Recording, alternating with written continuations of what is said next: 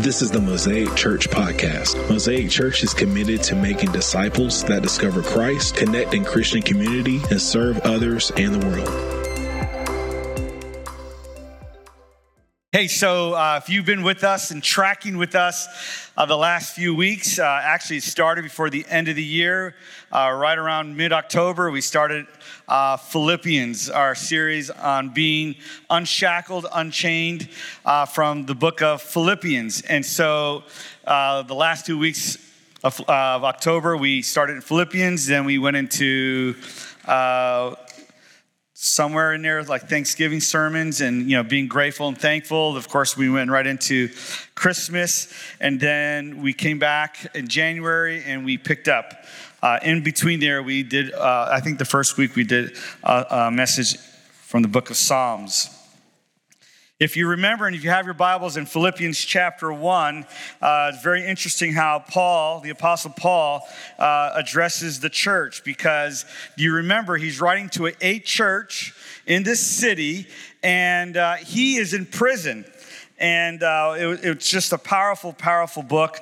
If you haven't read the whole thing, please do so. But one of the first things he says is, he says in the beginning, Paul and Timothy, servants of Jesus Christ, to all the saints. And if you remember, the week one is that he is claiming that everybody in the church are saints. And the analogy I use is that they all got a jersey. They're on a team, and they have to live up to that team. And so just like at Florida State or Ohio State, when you are on the team, they will pour all the resources to make sure that you have all the tools to fully live up to your potential that they see in you. Just very similar to what Jesus does. When you come on to his team and he calls you a saint, it's like getting a jersey, and they will empty out the treasury to make sure that you have all the resources in order to grow in Christ. We talked about here at Florida State, they have a special cafeteria just for the athletes. And one time, Bill and I tried to sneak in, and she said that you had to be an athlete. And I said, I'm the kicker. And so she kind of almost believed me. And I said Bill was the placeholder. So she believed that. And so, but we live up to the name of saints, and that was kind of the theme of week one. The second, as we continue in chapter 1, is that Paul is telling his situation in prison, and he's not trying to get sympathy. One of the things I know, and I have fallen prey to this in the past on social media, sometimes we post things to elicit sympathy, but Paul was not doing that. He was trying to let know his followers what was going on, and he was trying to tell us how to live when bad things happen. And then our third part, which was a few weeks ago, we did the whole if-then in chapter 2. We talked about what Paul says here. Let me read it for you. He says, if you have any encouragement from being united with Christ, if any comfort from his love, if any fellowship with the Spirit, if any tenderness and compassion, then, and so we used kind of like in a mathematical equation, if this has happened in your life, then there needs to be a then. And only does the then, how we live out, determine if the equation is correct. And so there's a whole bunch of things that he talks about, but the thing that he talked about mostly was about unity.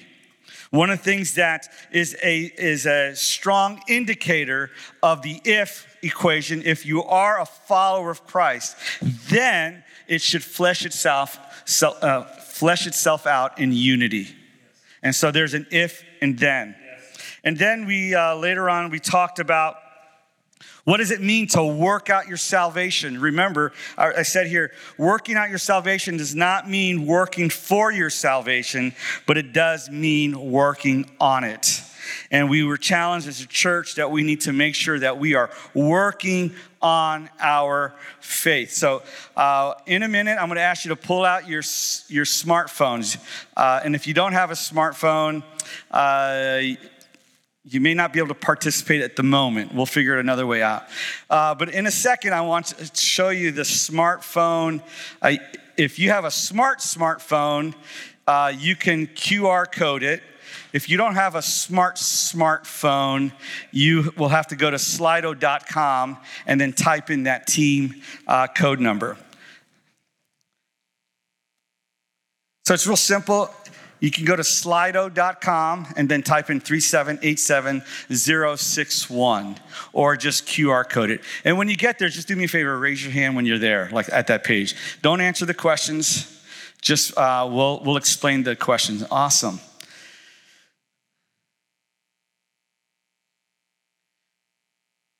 We'll give you a few more seconds. If you have any challenges, just look around. Somebody that looks a little bit young, they can do it for you. If you wanted to code your phone over and start over, well, where's Davey? Is Davey downstairs? Davey can do that for you. And he's in, what grade is he in?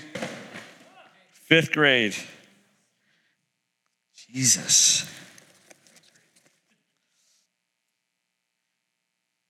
Did you say 5th? Wow. All right, so raise your hand if you're there. All right, we're going to show you a picture. This is a survey. It's anonymous. I have no clue who's answering the survey. All right, so please answer as freely as you possibly can.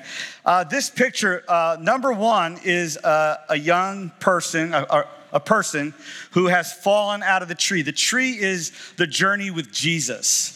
You know, the tree represents your walk with Christ. And number one is that this person has fallen out of the tree. There's something happened, whether they got zapped by lightning or something, and they just fallen out and they are in a daze in their journey with Jesus. The second person is someone who's just starting out. Like you're new in the faith, you didn't know Christ or you didn't follow him, and you're just brand new and you're just enjoying your starting out. Everything is beautiful in your journey with Jesus. The third child, you can see holding on to the tree. You just took your first step.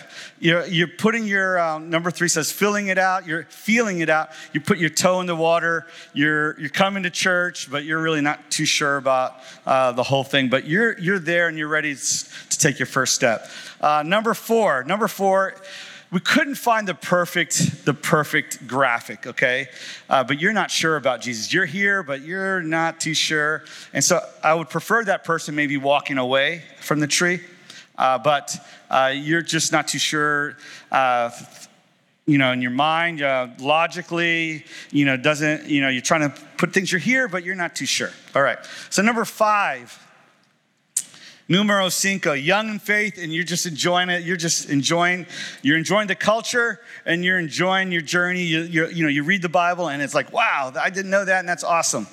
All right, number 6, maybe a little bit older in the faith. You're just steady, and you're still enjoying life, but you're not going up, and you're not going down. You're just right there. There's no growth really, but there's no decline. And of course, number 7 is someone's like, you know what, I'm going to keep going. I actually ran into 2 little kids in the playground, one of your kids, and they're pretty small, but man, they got into that playground and they're trying to even do the monkey bars. And I was like, no, you're too young. But they're just determined to go further. You are determined to go further. So go ahead and vote 1 through 7. I'm going to vote 2. Hey, can you put the QR code back for a second? There it is. And this is just for me to know where we is at. Not where you are at, but where we are at. All right. You guys want to know where you're at? Would you guys be interested? Okay, I think we can show the results. Show the results. Awesome. Can we slide up? Awesome. So you come down. Oh, yeah. Okay. So a percentage of you have experienced, you've just fallen out of the tree. And so one of the things I love about the book of Philippians is that you are covered in here. It addresses everybody. And so even in chapter 1, where it talks about when bad things happen, how are we to respond? How are we to connect? And so let me just challenge you. That was just an exercise for me to have, and so we can see where we're at and pray for one another. All right, if you have your Bibles, we're now in chapter 3 in Philippians. Chapter 3, and I love this. It says, verse 1, finally, my brothers, rejoice in the Lord. Let me read that again. Finally, he's in prison. He's got chains on him. And it's not like prison here on Capitol Circle. You know, we have a famous person in our prison here. You guys know that? Very famous. So I don't want to say anything because I don't want the balloon to find out that I'm here. So I know, but who knows really? And so finally, my brothers, rejoice in the Lord. Paul is writing this letter to the church in Philippi, and he is imprisoned. We're talking about second century, first century prison, and he's tied to someone, most likely. He's probably chained to another guard, but a disgruntled guard. You don't want that job. You know, totally immersed with other prisoners, and, you know, imagine sanitary-wise, it wasn't the best. And he says, finally, my brothers, rejoice in the Lord. It is no trouble for me to write the same things to you again, and it is a safeguard for you. Philippians chapter 3, verse 1. It's a call to joy. Finally, my brothers, rejoice. I like that word, rejoice. A lot of times we substitute just the word joy, but it's rejoice in the Lord. It is no trouble for me to write the same thing. Paul is starting out his letter. He's kind of wrapping up his letter, and he says, finally, I want to talk to you about something as I'm wrapping up my thoughts. And the first thing I want to say is rejoice. Rejoice. Now, before we go any further, why would he say that? Why would he tell his listeners, the people that are listening to the letter being read out in his church, to rejoice? Because typically you will never find in the Bible any verse saying, hey, you need to be dejected, you need to be gloomy, you need to be depressed, you need to be melancholy, sad, you need to be pessimistic, or you definitely need to be discontent. And the reason he doesn't, and you won't find it, because I think, and I'm not talking about you in general, but generally, we kind of do those things on our own. We don't need encouragement to be discontent, pessimistic, sad, melancholy, depressed, gloomy. It's kind of the default mode of humanity. But Paul is challenging us, people of the faith who are called saints, to be people of joy. And joy is a choice. We are choosing to be joyful. It is a choice. However, please don't misunderstand me. I'm not talking about happiness. We're not to confuse being happy. Happiness is circumstantial. It has something to do with your circumstances. I remember a minister friend, it was funny, one of the funniest moments, I gave her a fake lotto scratch off, and she didn't know it was fake. Rhea, were you there? Yes. It's epic. And she scratched it off, and she thought she won $100,000. It was her 40th birthday, and she went crazy, talking about how she's going to go to vacation to Hawaii, and she was going to do this. And then I had to remind her, I said, I thought you said one day when you were rich, you're going to give to missions. And it never came out of her mouth. And so she became happy at that moment because she thought she won $100,000. Now, this is not in my notes. I sent that same type of gift to my nephew, Joe. And he was like 14 years old, and he scratched it off, and it said he won $1 million. And him and his sister started screaming and running around the place. And he literally said, we can finally move out of this dump of a house. And then his best friend was in the house, and they said, are you moving? The kid started crying. He says, yes. And then his older sister turned the card and realized it was a fake one. So I stopped doing that after that time. But he literally, because of his circumstances, expressed a tremendous amount of happiness. But Paul is not talking about circumstances. He's talking about a decision based on his understanding and who he is in Christ, not the circumstances that he finds himself in. Happiness is externally created, but joy comes from inside. The Bible tells us in Galatians chapter 5, the fruit of the Spirit is love, joy, peace, patience, kindness, goodness, faithfulness, gentleness, and self-control. And so what Paul is telling his church, and I believe he's telling us today here at Mosaic Church, is that we must choose joy. It's sometimes, I'll be honest with you, sometimes I struggle to find joy when I'm stuck in traffic. Anybody else there with you? Yeah. I don't know how people can be joyful in Orlando on I-4. I have a friend of mine that went from Atlanta and then moved to Orlando. And I got a 1-hour trip from Tampa to Orlando. It was a 2-hour trip on I-4. And then I asked him, I said, which is worse, Orlando traffic or Atlanta traffic? And he said, Atlanta traffic. It took his wife an hour to get out of their neighborhoods just to get onto the interstate.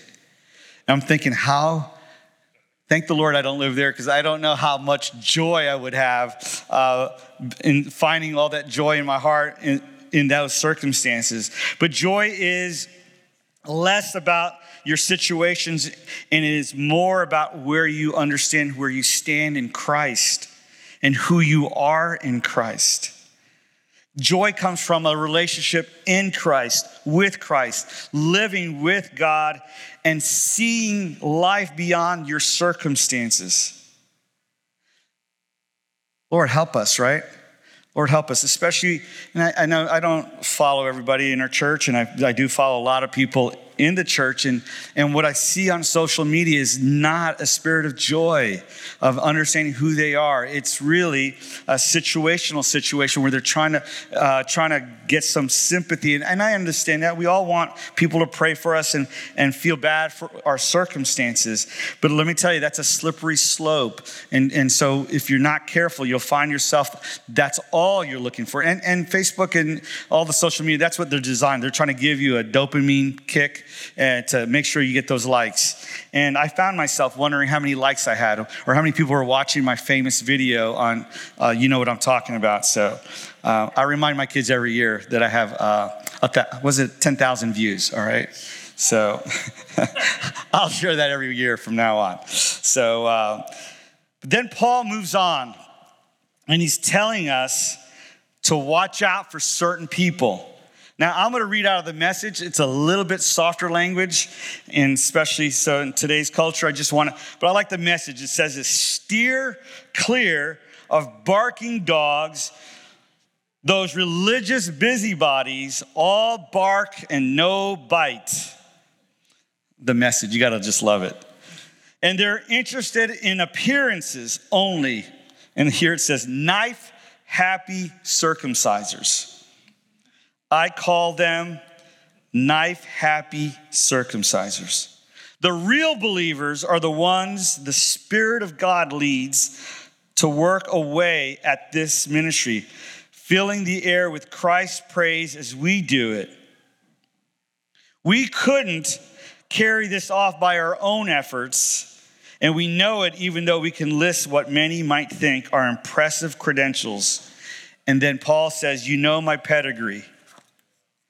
In ancient times, circumcision was used as a rite of passage into puberty, a rite of entrance into marriage. And in the Old Testament, God used this sign and gave it a new meaning. And rather than meaning to enter into puberty or being married, it signaled that you are now entering into a new community of faith, the people of God. The challenge with that is that people began to substitute that instead of a relationship with God. And Paul is challenging, there are people out there who are trying to force these church people into following a ritual and not a relationship.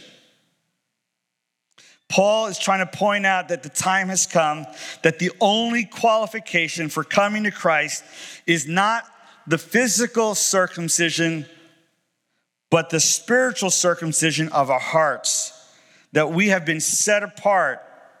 And it is, if we have been circumcised in our hearts, then it should express itself in faith in Christ.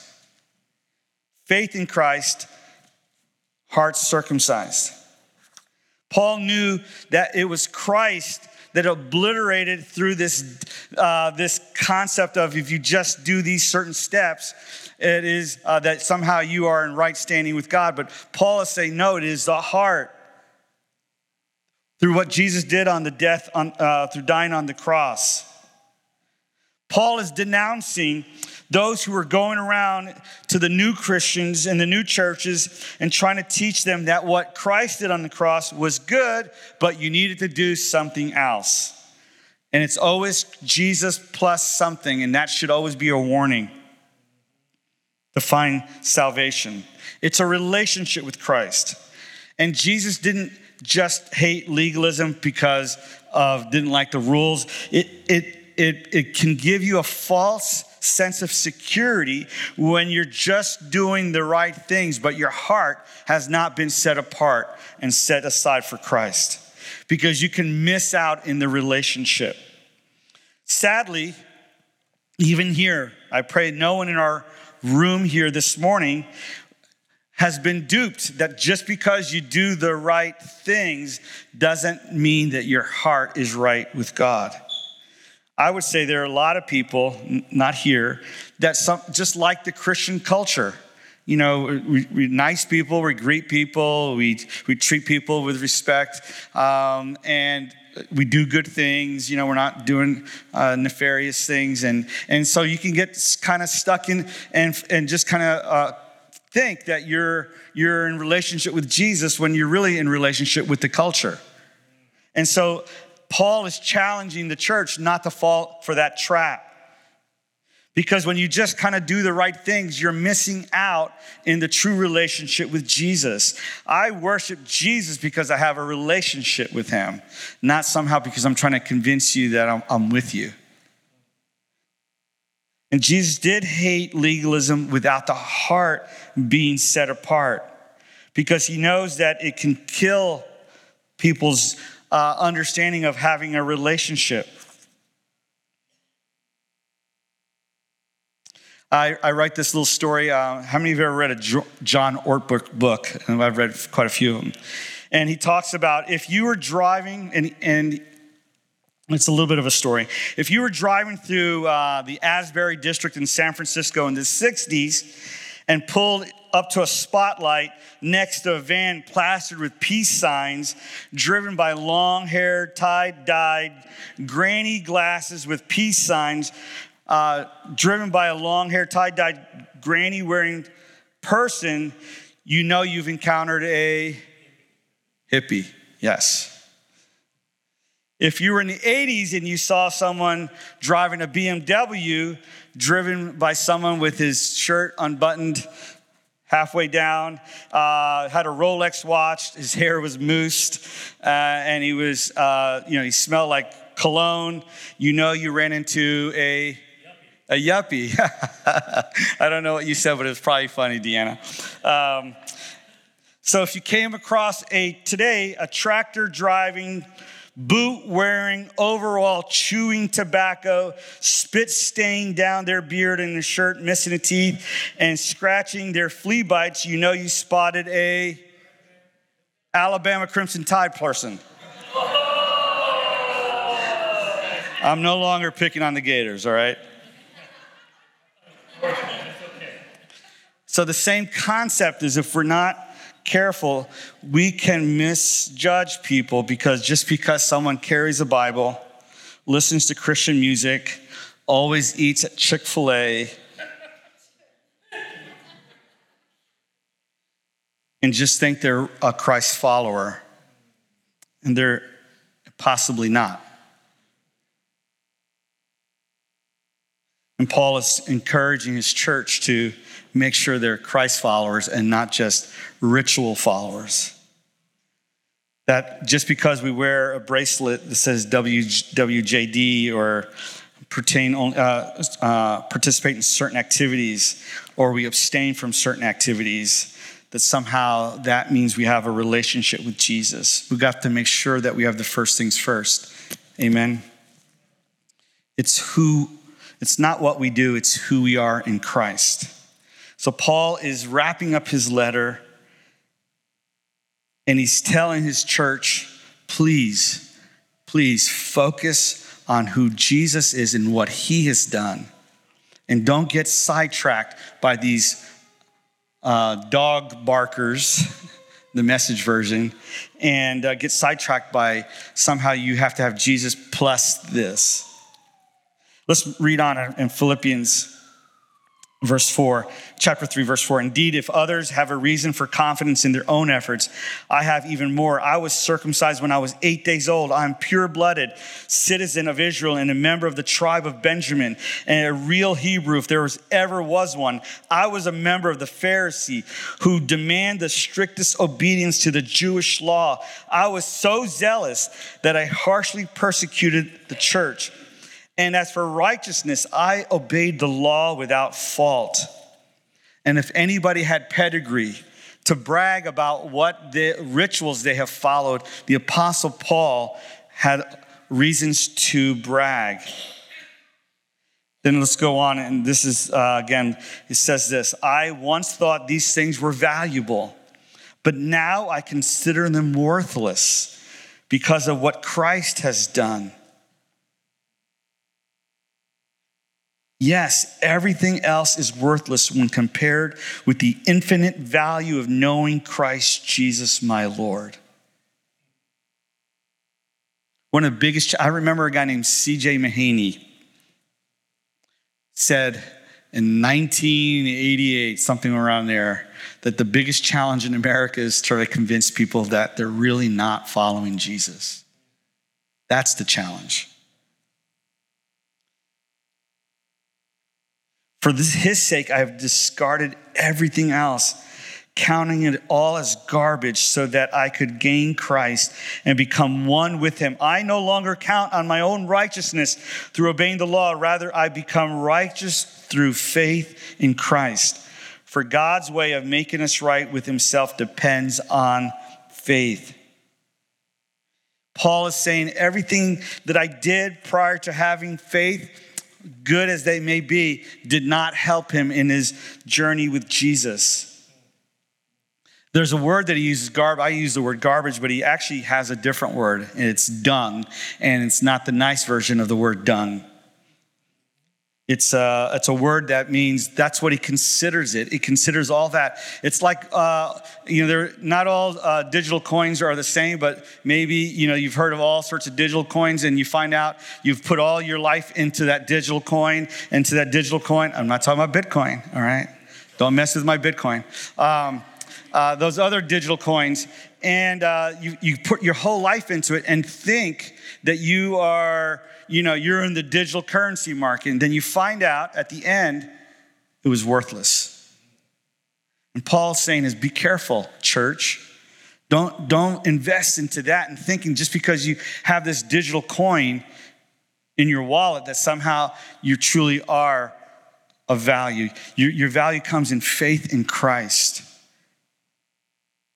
Paul finishes up in verse 10, I want to know Christ and experience the mighty power that raised him from the dead. I want to suffer with him, sharing in his death, so that one way or another I will experience the resurrection from the dead. Paul is basically saying, I don't want a dead religion. I want an alive relationship with Jesus. Don't give me chains of legalism. Remember, I used the analogy a few months ago. Jeff is from the Midwest, and so Jeff, you guys drink sweet tea up there? Kind of, right? And how would you make a sweet tea, Jeff? Have you ever used the Lipton? Have you ever used the Lipton tea? No. Okay, so some people. Boil the sugar. Okay, Some people think Lipton sweet tea is sweet tea, and we know down here that that's not the case. And so basically, don't give us Lipton powdered sweet tea, the chains of legalism, when we can experience the true nature, the person of Jesus Christ. So this morning, I want to challenge us. Don't get fooled. Make sure our relationship with Jesus is from the heart, and that the heart, it then expresses itself in all sorts of things, and the if-then comes into play. But make sure our faith is in Christ and Christ alone. Amen. Hey, Bryce, I know I didn't ask you, but if you could just, if you have your team here, let's finish up with Miss Joanne downstairs or upstairs? She's downstairs. So Bryce will tell us, but let's go ahead and pray, and let's bow our heads for a moment. So this kind of ties into the photo thing that we just did, the survey. And every eye closed, head bowed for a moment. Just say, Pastor Mario, I'm tracking with Paul, but sometimes I get challenged by circumstances and I lose focus on the joy of the Lord. If that's you, just raise your hand. I want to pray with you. Yes. I'm raising my hand too. I'm not exempt from, you could put your hands down. Lord, I pray, God, Lord, that we would remember this chapter. And Lord, that we could see how you're working in us. Lord, that we would find joy in spite of circumstances. That we would respond according to your Spirit in spite of circumstances. Lord, it doesn't mean we're fake smilers when we lost our job, but Lord, that we're not embittered to you because maybe something has happened circumstantially in our lives. Lord, we say thank you for your Holy Spirit. And just like a university would pour all its resources on this football player who got recruited and is on the team, Lord, we know that you do the same, but much more. You empower us with your Holy Spirit. You give us the spirit of joy and peace. And Lord, we rely on you, and we have salvation through the blood of Christ as we learned through communion. I pray, God, that you would help us to remember those things. And Lord, that we would be people of joy, even in spite of circumstances. Lord, I thank you for what you're going to do. We love you, Father. Let's go ahead and stand. We're going to sing this song as we wrap things up. We want to thank you for listening. We pray that you were blessed and encouraged. If you liked what you heard today, subscribe to this podcast and listen whenever you like. To find out more about Mosaic Church, please visit www.mosaicchurchtlh.com.